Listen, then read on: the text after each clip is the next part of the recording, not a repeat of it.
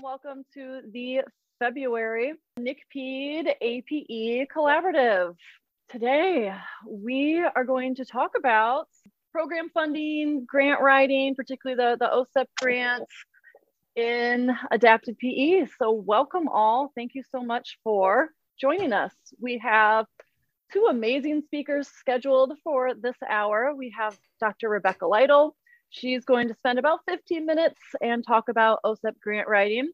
P.S. She's FERPing now, and Chico State has a new half APE PETS program position that's recently been posted. So check that out. And if you are interested, I know that they could use great professional there at Chico. You'd be working with some really good colleagues, Josie and Marcy Pope, who are amazing. So really good group up there in Chico, looking to add somebody new.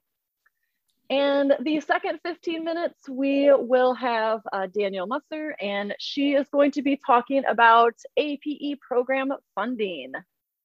After that, we will open the floor up for about 10 minutes for a Q&A with our speakers. Of course, as always, we are live right now on Facebook at NCPED, the NCPED Facebook page. And also this recording will be broadcast in a few weeks on a recent episode of What's New in Adapted Physical Education podcast. So thanks to Scott McNamara for doing that for us. As always, want to thank our NCPED membership subcommittee for helping put this collaborative together. We have the amazing Dr. Amanda Young, my colleague here at Long Beach State, new dad, Scott McNamara at University of New Hampshire, the amazing APE practitioner, Heidi Ambrosius.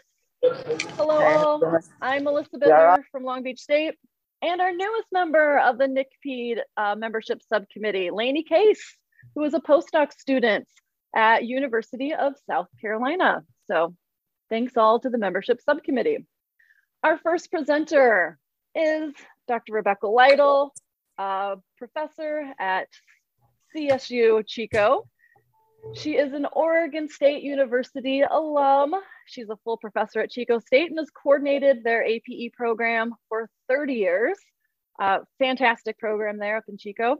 She's had an OSEP personnel preparation grant for over 15 years and is finishing up her third 5-year grant. And she has published and presented nationally and internationally many times. She is now a faculty emeritus, partially retired, and is working at Chico specifically with OSEP grant writing and consulting for Marin County schools. So at this time, I'll let Dr. Rebecca Lytle screen share and talk more about OSEP grant writing. Thank you so much, Rebecca, for presenting today. Welcome. Okay, well, thank you all for having me and inviting me to share a little bit about OSEP grants. OSEP stands for the Office of Special Education Programs, and I know there's folks out there in the audience who have had either been funded by an OSEP grant as a candidate, a scholar like myself. My PhD was from a leadership grant, and I think some of you may have been under grants. And I know there's folks out there who are running grants, leadership grants and other types of grants. So let us move forward.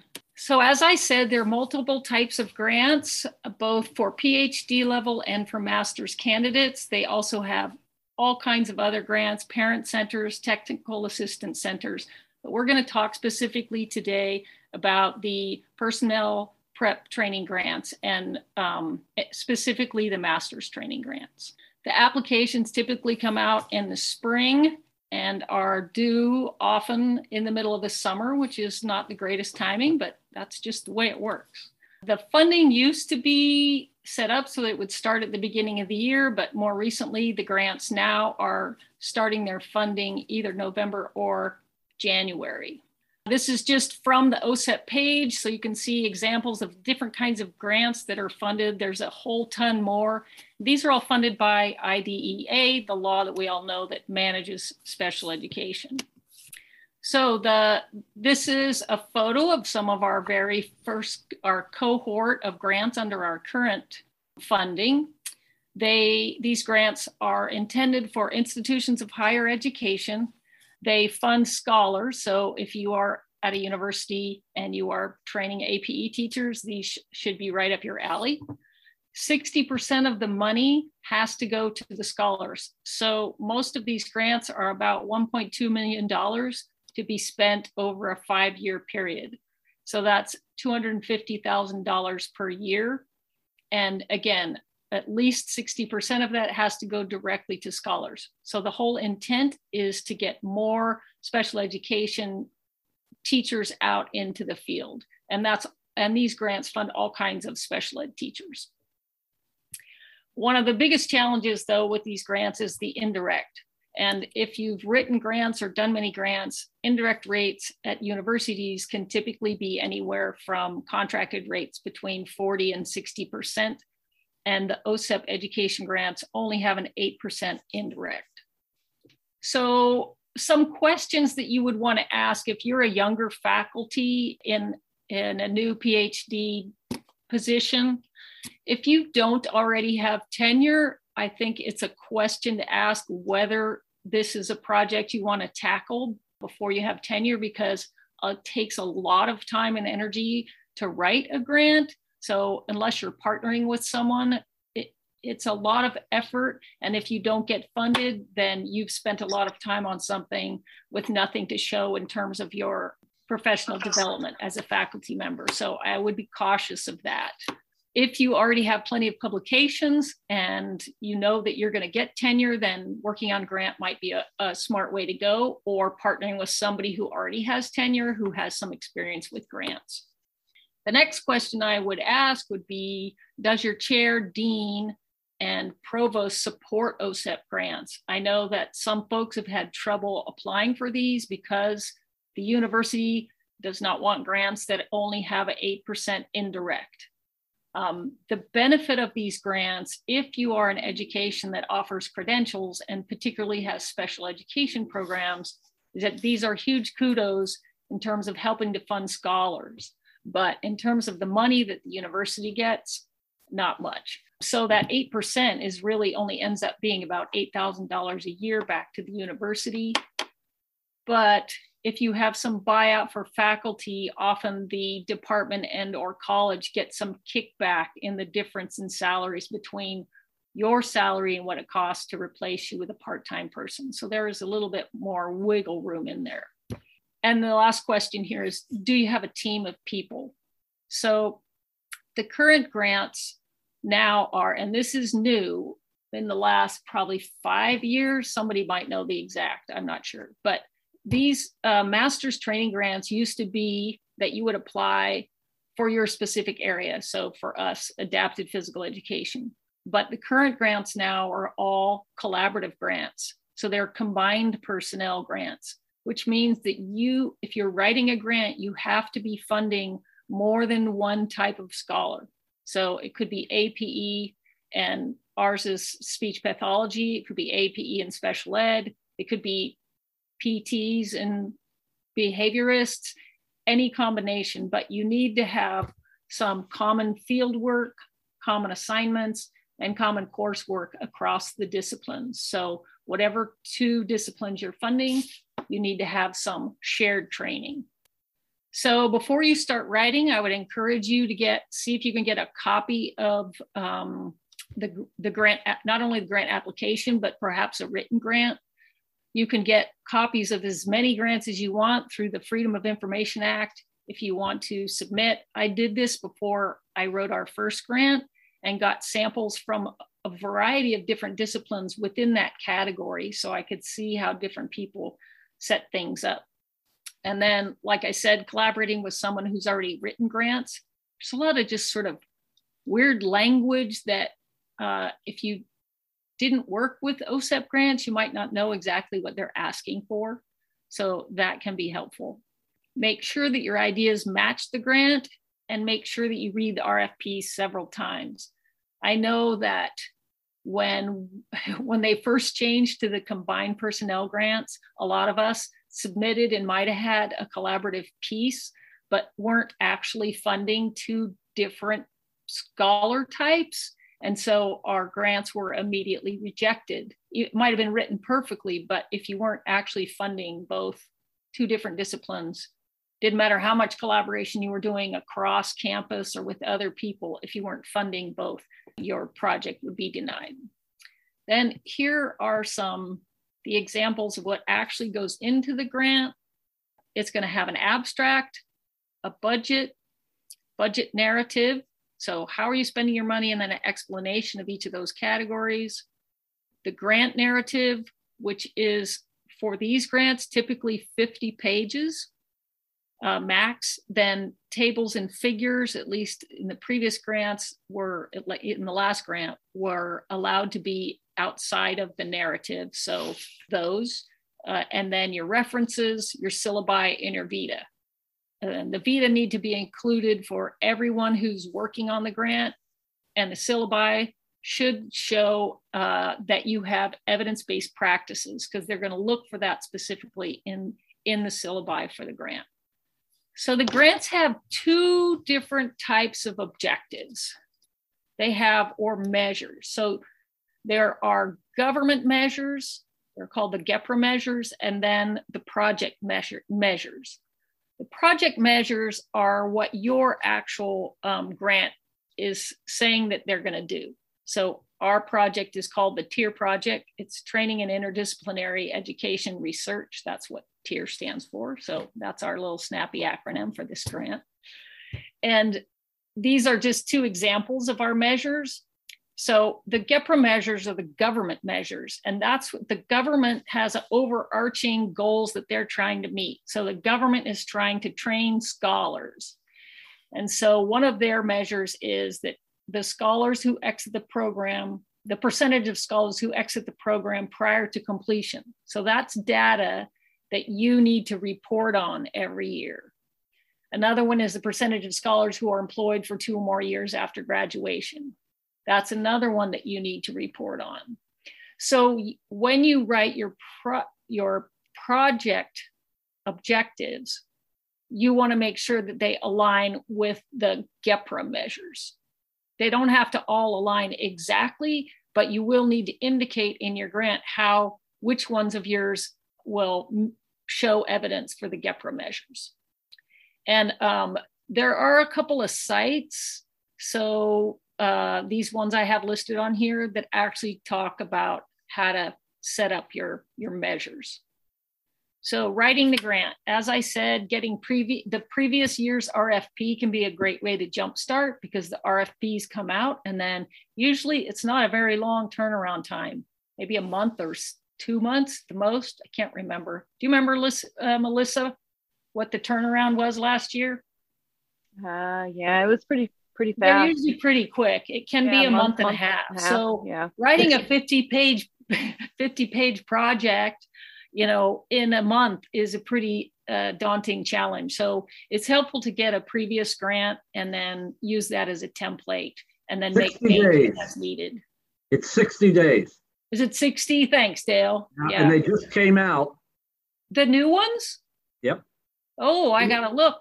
Yeah. Due April 1st. Okay, I saw that the leadership ones came out. Did the master's level ones too? That's the one I'm talking about. Okay, so the leadership grants are out. Come out soon. Yeah, so if you're looking at a doctoral training grant one, those did come out. I'm not sure that the master's level ones have come out yet. No, I don't think so. Yeah, so start your draft, as I said, and then I would review your syllabi for evidence-based practice, make sure that that's in there specifically. Review other OSEP funded projects if you can. And then these two links show other OSEP activities. In other words, OSEP funds all kinds of things, and many of them are great resources for your grant. And so you want to utilize as much of those things as you can. So this particular, if you go to this, here's a general website. Oh, see if it'll pull up here. I have several links throughout the presentation that are helpful, but here's one that has, OSEP ideas that work, and it has information about behavioral stuff, social stuff, resources for grantees, toolkits, centers. So there's all kinds of information there that might be helpful for you within your grant. So things to consider. All right, so here's sort of your at a glance. So start the planning ahead. Email or call the person in charge of the grant. So if you have questions, don't hesitate to email whoever the contact person is. The last thing you want to do is write a huge grant and then find out that you did one thing wrong and they don't even look at it. So make sure you get your questions answered. And if you have some crazy ideas, call them and say, we're thinking about this. Does it fit with what you're asking for?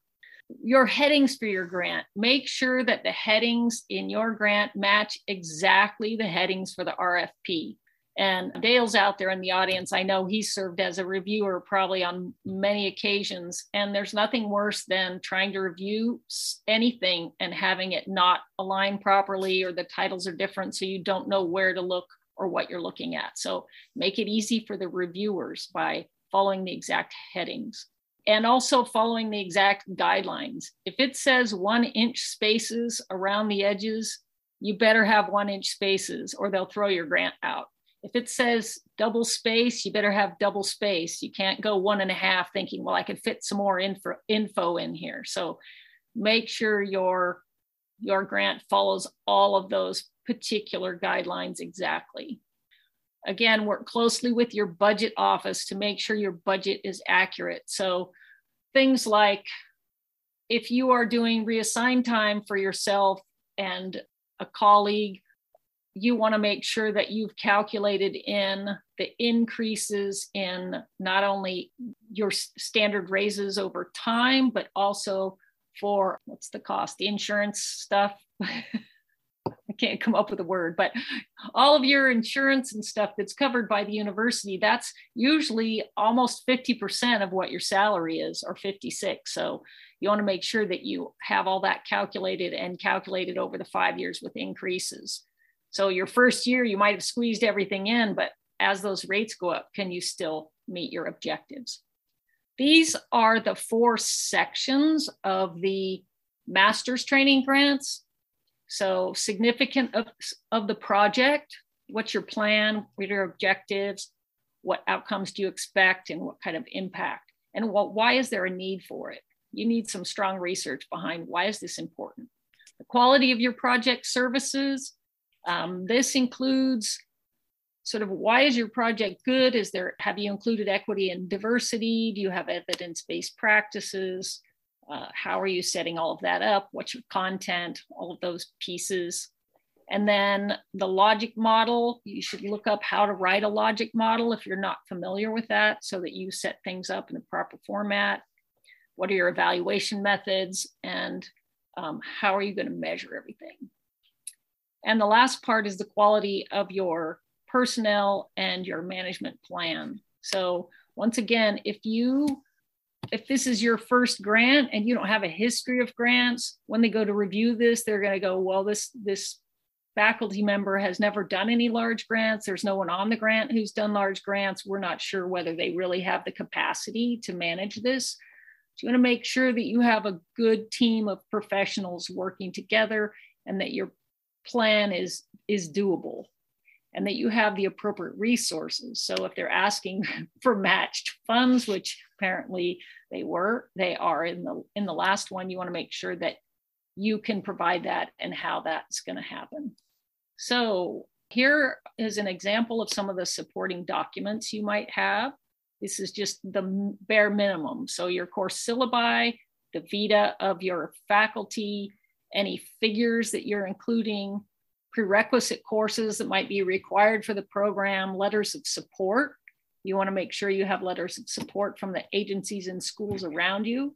An advisory board, you can have an internal advisory that's of faculty within your department and or related departments. You may also have an external advisory board that is connected with school personnel to make sure that your content is aligning with the needs of the schools.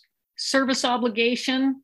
All of these grants have a service obligation, which if you been a scholar in one or been a part of one, you're fully aware of.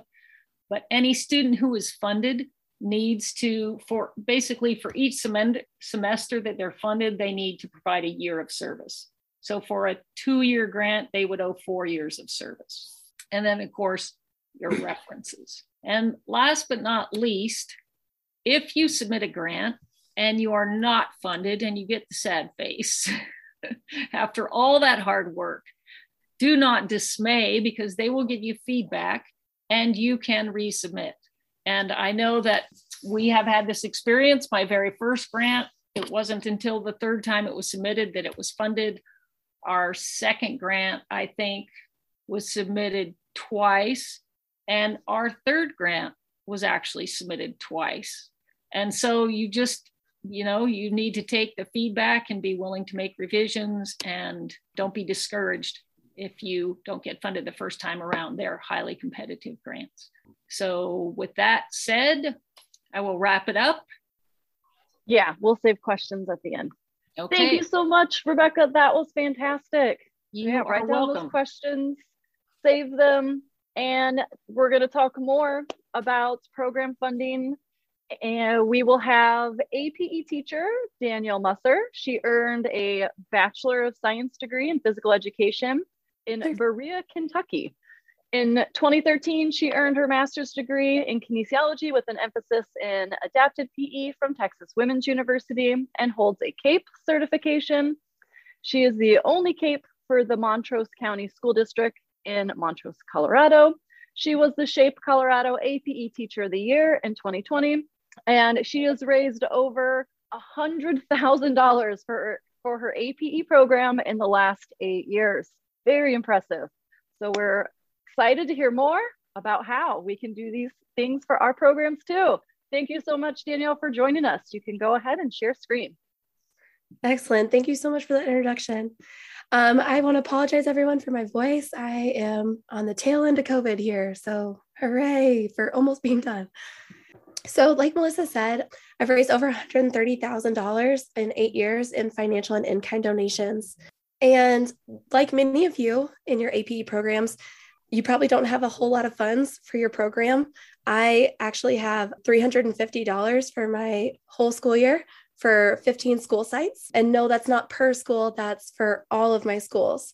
So why fundraising? Obviously, the $350 is not going to go far. You're going to get 2 gold balls for that price. Let's be real. And I feel really strongly that my students should have access to the outdoors just like their same age peers. And that's where fundraising started for me. The picture that you see on my screen now is of one of my students utilizing Telluride Adaptive Sports Program for skiing. And my first year, they told me that we got to cut skiing. We can't afford to bus the students out there anymore and support this program. And I actively sought ways that we could fix that problem. So let's just start with the basics of fundraising. Know your talents. So know what you're good at and know what you could use improvement on. Some people are really good at speaking to people face to face, and I will say that's my strong suit. But when it comes to grant writing, you might know that you need a little extra help to get you started. So step out of your comfort zone. I know that you had to anticipate hearing that today. I've always thought of myself as a really poor writer. It turns out that if we practice what we preach, you get better with time and practice. So that $130,000 that I mentioned, that wasn't from some huge grant that I got. That was literally the largest grant that I've ever received, was the one that I got over the weekend, which was $3,500. That's my largest grant to date. All the rest of it has been me going door to door, business to business, pounding the pavement to always make the ask. So that brings me to my next point. You always have to ask. Ask for the discount, ask for the item, ask for feedback on your writing, ask for help. Because you never know, you might have a parent or a colleague or a friend that wants to donate the item, or they want to donate their time and help you write that grant. And track your assets. So what that means, everything that comes in the door, be it a discount, transportation cost coverage, donations, financial and in kind, track all of that, because that will help you in future asks, and it'll help you with grant follow-up, and it'll help advocating for your program. Look what I did for my students. won't you help me make the next step happen? So we've got all the students covered so they can go snowshoeing, but now we need the equipment. In this photo, this is one of my students that we wanted to take snowshoeing, and we just didn't have the right equipment, and none of the adaptive sports programs could travel out to Montrose to provide us with what we needed.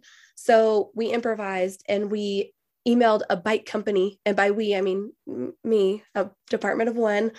I emailed a fat bike company that makes skis for fat bikes and hit them up, and they were able to give us this equipment to hook onto a wheelchair. So the next one, how do I ask for something? Building rapport with businesses is a huge first step. So wherever you shop, wherever you eat, conduct business locally, talk to as many people as you can. This is going to help with the name and face recognition as you go for the ask down the road. Take a hard copy of the ask with you. Take a physical copy and use easy to read one-pager pamphlet, include your email address, your phone number, and even if you leave your card, be sure that your contact information is included on whatever you leave, because inevitably one or the other is going to get lost. And I highly recommend using Canva. It's free for educators, and you can make really quality pieces of work to hand out.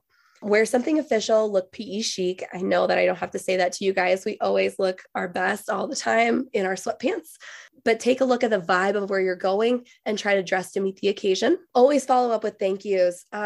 This is really great to follow up with pictures because it helps invoke positive feelings about the donation that was made, whether that be a grant that was written or a physical donation.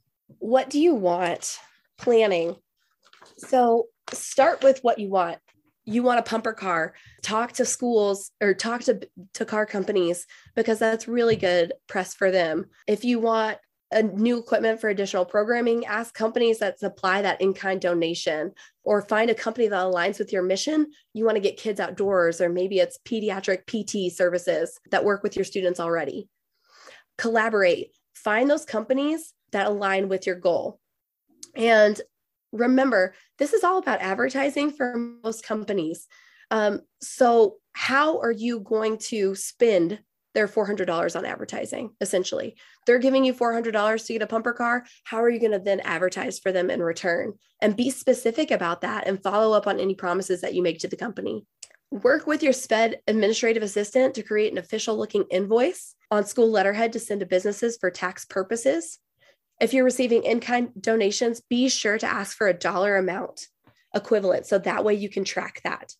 And then most donations have to get approved by your school board or administration, so be sure to seek out your district protocols in regards to those things. A timeline. This is just a rough layout to give you a jumping off point. It does not have to be exact. Just be timely and considerate as you're working with different businesses and with grants on those timelines. So talk to the business, ask them what you want, give them the handout. If they committed, great, you're on to day 2. But if they didn't commit, follow up either day 2, day 3. That way you're still fresh on their minds. And be sure to pick up products in person or checks. It just, again, helps with that face name recognition. And then be sure to send thank you notes and follow up with any promises. So words to live by. If you're a good writer, you can convince someone of something. But if you have a good project, you don't have to. This is something my husband actually told me. He writes a lot of grants for his position. And I find that this to be really true and evident when you're writing grants. So we're going to move into that portion now. So grant writing as an APE teacher, I loved the format section that Miss Rebecca shared earlier. That was incredibly helpful, and wish I had had something like that when I was first learning how to do some grant writing. So when you're working on grant writing, work with your local municipalities. So cities, counties, local government, and nonprofits typically have a grant writer on staff and have access to programs that would let them know what's coming available, but be sure to partner with them on projects that align with their interests. And also ask them to throw opportunities your way that they might have to pass on because it's just not the right fit for them. Ask them to throw that your way if they can. Just a quick email. And then equipment companies, typically equipment that comes with curriculum tends to have grant opportunities attached. So large equipment companies have a running list of grants that have been used to attain that information or that equipment. So example, First Tee as a golf program has a list of grants that have been used in the past to get First Tee equipment and the programming. So they'll even pass along data for grant writing. So impact numbers are huge when you're writing a grant. And then grant matching. Grant funders that require matching funds, which is your funds with their funds, that typically doesn't go a long way. So if you have $350, you already spent that at the beginning of the school year, you're going to have to do something to figure out that grant match. So you could go to your local nonprofits or some businesses in your town and build up that grant match first, and then write the grant to go with that funds. But that being said, you could try to match grant funds against other grant funds that you haven't received yet, but that can be tricky. And if you don't end up with one of the grants, you might have screwed yourself over on that. So be careful. So how do I find my own grants if I can't make that other stuff that I just said work? Okay, well, seek out local organizations like your Altarusa, Elks, Rotary, Masons, the Do-Gooders associations. Also look at different community foundations. Like we have a Montrose Community Foundation here, but also Walmart and Target have their own typical small community grants. They're not like a big, large pool. They're just for that town. You could also use grant finders like Spark, Shape America, your local state PE organization, or unions, district and national. State Department of Education and state health foundations are a great place to start. But keep in mind that the larger pool of money means the larger ability of more people to apply. And so more people are going after those funds. So just keep that in mind. And this is similar to my husband's quote, but with my own spin on it. Good ideas win grants when you're passionate about the idea. If you're not passionate about the project, it's going to show in your grant writing. It's very evident. So just keep that in mind. And last but not least, I didn't talk about Every Student Succeeds Act, Title IV, Part A. I didn't talk about CARES funds, Medicaid, because number one, I'm in a rural school district. So the numbers of students enrolled within your district play a large part about how much money is allocated to your school district, which in turn means there's more people trying to get a hold of those funds, and they hold them really tightly. I have not had success advocating for my program to receive more of those funds to get that for my program to increase my budget. So that being said, I know some of your districts have larger pools of money when it comes to those funds, those categories. And some of you guys even have program models set up in your school district to where you can submit your wish list and then it gets picked. I don't have that in my district, but if you do in yours, that's fantastic. And I hope that you submit every single year and advocate for your program. So thanks, guys. Appreciate you having me on today. All right. Thank you so much, Danielle. That was great. At this time, we will go ahead and open up the floor for any questions for Rebecca or Danielle on grant writing, APE funding for your program. Hey, Melissa, this is Garth. Can you hear me? Yes, go ahead, Garth. Hey, Danielle and Rebecca, a fantastic job. Fantastic. Real quick, Rebecca, in relation to the 325Ks, as you mentioned, you need to have two disciplines now. It's very, very important when you're selecting your second discipline, folks, if you're into writing these, to work carefully with them ahead of time when you're planning. Whether it's physical therapy, speech, school psychology, whatever it might be, you're going to have a long and significant relationship with that other discipline at your university. So carefully plan, take a look at the content and the scope and the sequence of your programs. Are you going to be able to convince the reviewers that you really have shared coursework, shared clinicals, shared assignments, etc.? Also, understand now, don't assume that you're going to have 3 adapted physical education professionals reviewing your proposals. If you're lucky, you're going to have 1 adapted PE professional on that panel of 3 people. Therefore, you need to be sure, and Rebecca mentioned this a little bit, you need to be sure that if you're partnering or collaborating with special education, or if you're collaborating with occupational therapy or speech therapy, the reviewers could very well be from that discipline. And if you don't convince the reviewer that your proposal is just as much about special education or occupational therapy or speech therapy, that professional in that discipline is not going to be happy. So you need to really carefully blend in both of the disciplines when you're writing these proposals. And again, don't just write assuming that adapted PE people are reviewing the proposals. Again, thank you. You folks did a wonderful job. Wonderful. Thank you, Garth, for sharing that. I know that there are several others of you in the audience here who may have lots of great ideas to share, having served on review panels and also having had multiple grants. So I appreciate your comments, Garth. Thanks, Garth. Barry?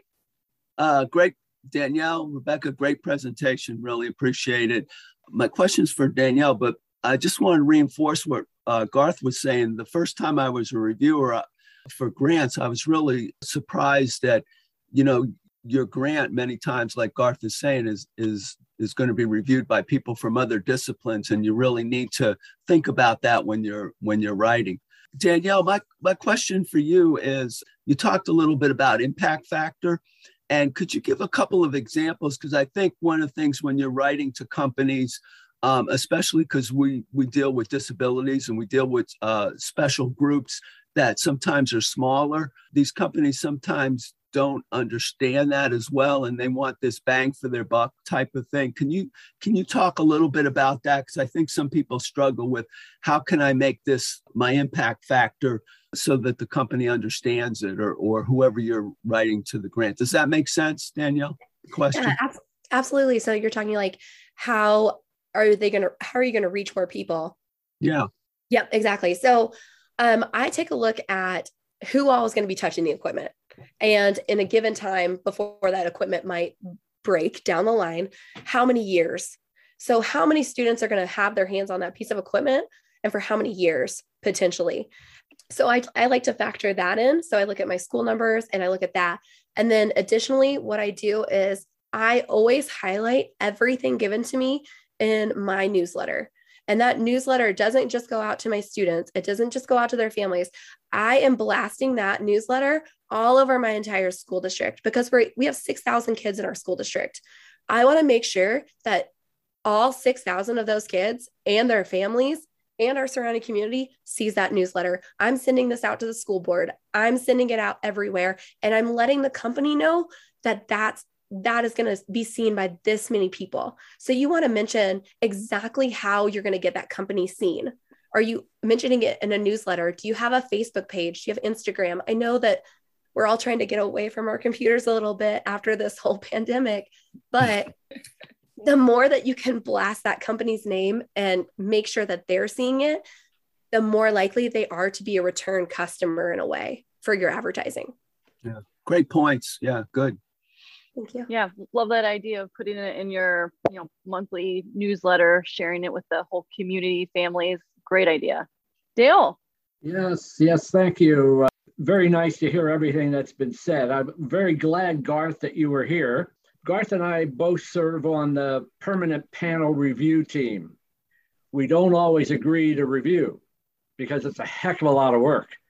We have 8 or 9 applications that you've got to review within the related services panel. And my points that I want to make, just a few, always, in each area, whatever the subdiscipline is or discipline is, you all know that within the general related services and special education area, there's a critical need in all these areas. You've got to set yourself apart. One way of doing that, in my mind, is always to include a letter of support from your Department of Special Education director, making sure she or he claims that there is a critical need for more people in APE or faculty, depending on which grant you're going into, the K or the D awards. So include that. Also, strongly recommend you can access the panel review form that we use as a reviewer. and it will talk about each of the 4 areas, and it gives you ideas of what, as a reviewer, I have to look for these things. Well, guess what? If I'm writing the grant, I want to address each of those things. So get access to that review form that the panelist has to use, and then make sure you address all of those issues within your application. I can't, as Garth said, you're not going to have more than 1 APE person out of the 3 panelists. You need to become a reviewer. There's always a need. Every time we review, generally the 2 people that are on the panel with us are in other areas, and frequently it's the first time they've ever reviewed. So I've got to be willing as a reviewer to speak up. For example, they don't understand frequently that your grant is worth 100 points. And sometimes there's a minor issue that comes up in one of the areas, and they're willing to take 10 points off. You got to be kidding me. If you get 10 points taken off your grant, you're not going to get funded. So they've got to understand that for everything, for 10 points, there better be multiple things that are weaknesses. And so you've got to speak up, and they respect that. And that's good. So become a reviewer. Hey, Dale, question. Okay, yeah, perfect. Yeah. That's what I was going to ask. Like, how do we become a reviewer? Who would we reach out to? The person for each of the grants, the K Awards and the D Awards, there is a person that is the director. Contact them and just tell them you are willing, depending on the dates of the review, to become a reviewer. They'll keep you on their list. They should, because they're always looking. I would agree with what Dale is saying. They are always looking for qualified reviewers. Mm-hmm. And Melissa, Susanna Dillon and I are working on something right now where hopefully this is going to be a professional development type thing that's going to be done in the next 2 to 3 months with the consortium. Emphasizing what Dale just said, the form is called the technical review form. Right. You need to get that, and that also will be in the RFP, but not in the form that the reviewers see it. However, as Rebecca mentioned, and I'm sure Dale would definitely agree with, that's the Bible for the outline of your proposal. Another quickie, and again, I didn't think Dale was going to get in this deep, so I'll give some other deep things. When you do your needs section for the 325K, be sure you have national, state, and local need data that you're presenting to the reviewers. Again, remember, at best, you're going to have 1 adapted PE reviewer, so you need to convince those other 2 reviewers that you are talking their language. It might be physical therapy, speech therapy, special ed, behavioral analysis, whatever it might be, counseling. You might have a school counselor on that related services panel with you. Make sure that you explain things. Don't get lost in our jargon in adapted PE. Great. Thank you. The only other comment I want to make about the funding of APE. One of the things I was successful in learning over my years is approach potential funders or donors as partners. Ask them, I really would love to have you as a partner. Are you willing to help be a partner in achieving whatever the outcomes are in your project that you want to achieve? They like that. Great idea.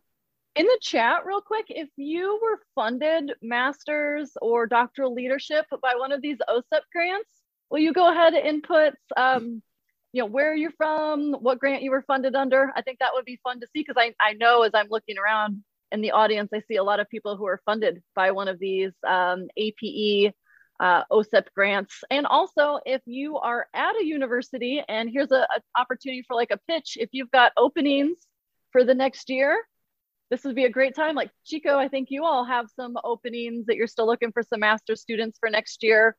If you could go ahead and state that, so there might be some people here in the audience who might want to get their master's or doctorate. I've got a quick question for Rebecca, and anybody can really answer this.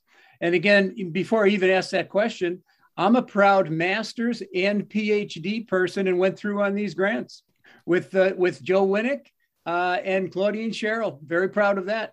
Rebecca, let me ask you a question. And again, others can chime in. Why aren't there at least 10 to 15 universities submitting these 325K grants a year in adapted physical education? What can the consortium do to get those numbers up in our field? Well, that's a good question, Garth. I think the first question is, and I don't know that you might know the answer to this, how many APE training programs are there in the country? I'm going to let you folks answer that one. I don't know the answer to that. A lot of universities, they're APE / something else positions, and the only thing they're offering is an introduction to adaptive PE class. So it's going to target most to places that have endorsements, certifications, something, because so many of our states don't even have any kind of specific licensure, although they could create a CAPE-based master's degree program. So that might be something to consider, and that would help maybe push more folks to be interested. But if your university doesn't have the APE curriculum, it's pretty tough to offer an APE master's training grant. That's just my 2 cents worth. But I think doing a training on this, like you said, through NCPED, and then blasting it out and really trying to get it out to universities beyond just the current folks that are involved in NCPED. Other people have ideas. Part of the challenge is there aren't that many of us. And once one of us is funded, there's going to be a 5-year period before we resubmit. So I don't know how many master's funded programs there are right now. NCPED folks should probably have it on your website. Are there like 5 of them or 6 of them? Yeah, probably 5 at the most. So I think over the last 15 to 20 years, many of the faculty that would have been submitting something like this at the master's level, their teaching loads have been scaled up. Yeah, I know in the CSUs, our teaching loads have scaled up tremendously. And that's why, the rub is if you don't have tenure yet, it's pretty hard to try to teach a 12-unit load and also write a grant and write articles for publication. So I think the more people can collaborate with somebody who has written a grant, at least even in reviewing their stuff, getting copies of grants, all those things I think are helpful in the process. Lainey, thanks for your patience. Thanks, Rebecca. That was really informative. I was funded by a doctoral training grant from OSEP, and I learned a lot from this that I didn't know before. So I was just wondering if you could talk a little bit about what your first experience was like with one of these grants, and if the university that you were at then was supportive before and after you secured funding, and maybe if there's like differences in support levels based on different universities. Are you asking me, Lainey? Yeah. Okay, so I've been at Chico forever. So ironically, the very first grant I wrote, I connected with a faculty member from speech pathology who had been very successful with these OSEP grants. And we wrote a collaborative grant of speech and adaptive PE, and we submitted it to the category of combined personnel. And they turned us down and said to us, why would APE and speech ever train together? Okay, that was probably 25 years ago. And they laughed at us and sent it back. So then the next grants we submitted were purely APE grants. And Chico State has a pretty strong history of grants in special education. We had a faculty member that was sort of the grant writing machine. And so they had all kinds of low incidence, high incidence, behavior grants through special education. And none of those really linked to us in APE. But when I started working on one, I had that as a resource. So they have, I could talk to them. And also Steve Hannigan Downs had come to Chico, and he had sample grants from Oregon. So between those resources, we were able to put together a grant for APE. Again, our first one wasn't funded. That one was resubmitted and then did get funded. And then the next time around, I think we got funded on our second rotation. And the last one we got, we didn't get funded the first time because it was the first year they did the combined personnel one where you had to have 2 disciplines, the collaborative grants. And it wasn't clear to us in the initial RFP that we had to be training 2 disciplines. We thought it was just collaborative, which we had lots of that. So then we had to resubmit showing combining really doing a much bigger collaborative piece with speech pathology. So we truly do have, our grant is really like this, where we have our unique disciplines and this woven piece. They train together, they treat kids together, they have some seminars together, and there's a whole lot of overlapping collaboration. And those of you out there who are doing collaborative grants, you may share as well, but the students are just really valuing the co-training. They are feeling like as soon as they get out in the field, they're going to reach across to that colleague. Like our APE graduates said, the first thing I'm going to do in my new job is I'm going to contact the speech pathologists. And the speech pathologists are saying the same thing. Wow, that's great. That's been really good. Love it. All right, probably have time for a final question if we've got anything before we wrap up.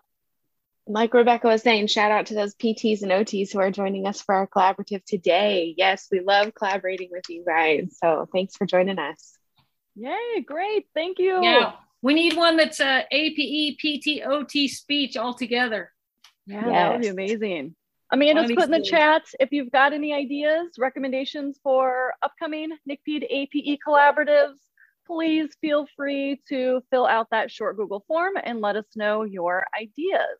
Our next collaborative, I should state our previous collaborative in December, we had 470 people watch or listen to the podcast, and 136 thus far who have joined or who viewed the Facebook live feed, who viewed it. So we're very excited. And again, that December was Dale Ulrich and we had Tanya Moore, who both spoke about assessment. Our March collaborative will be Tuesday, March 22nd at 9 a.m. Pacific, 11 Central, or noon Eastern Standard Time. And we're going to be doing a panel. NCPED President Michelle Grenier is going to lead a panel, and it's going to have professionals, international professionals. We're going to have University of Alberta. We will have the president of UFAPA and IFAPA join us. So it's going to be a nice panel presentation moderated by the NCPED president, Michelle Grenier. So that is what is in store coming up in March. So thank you all so much for joining us today. Much appreciated. Until next time, hope to see everyone again in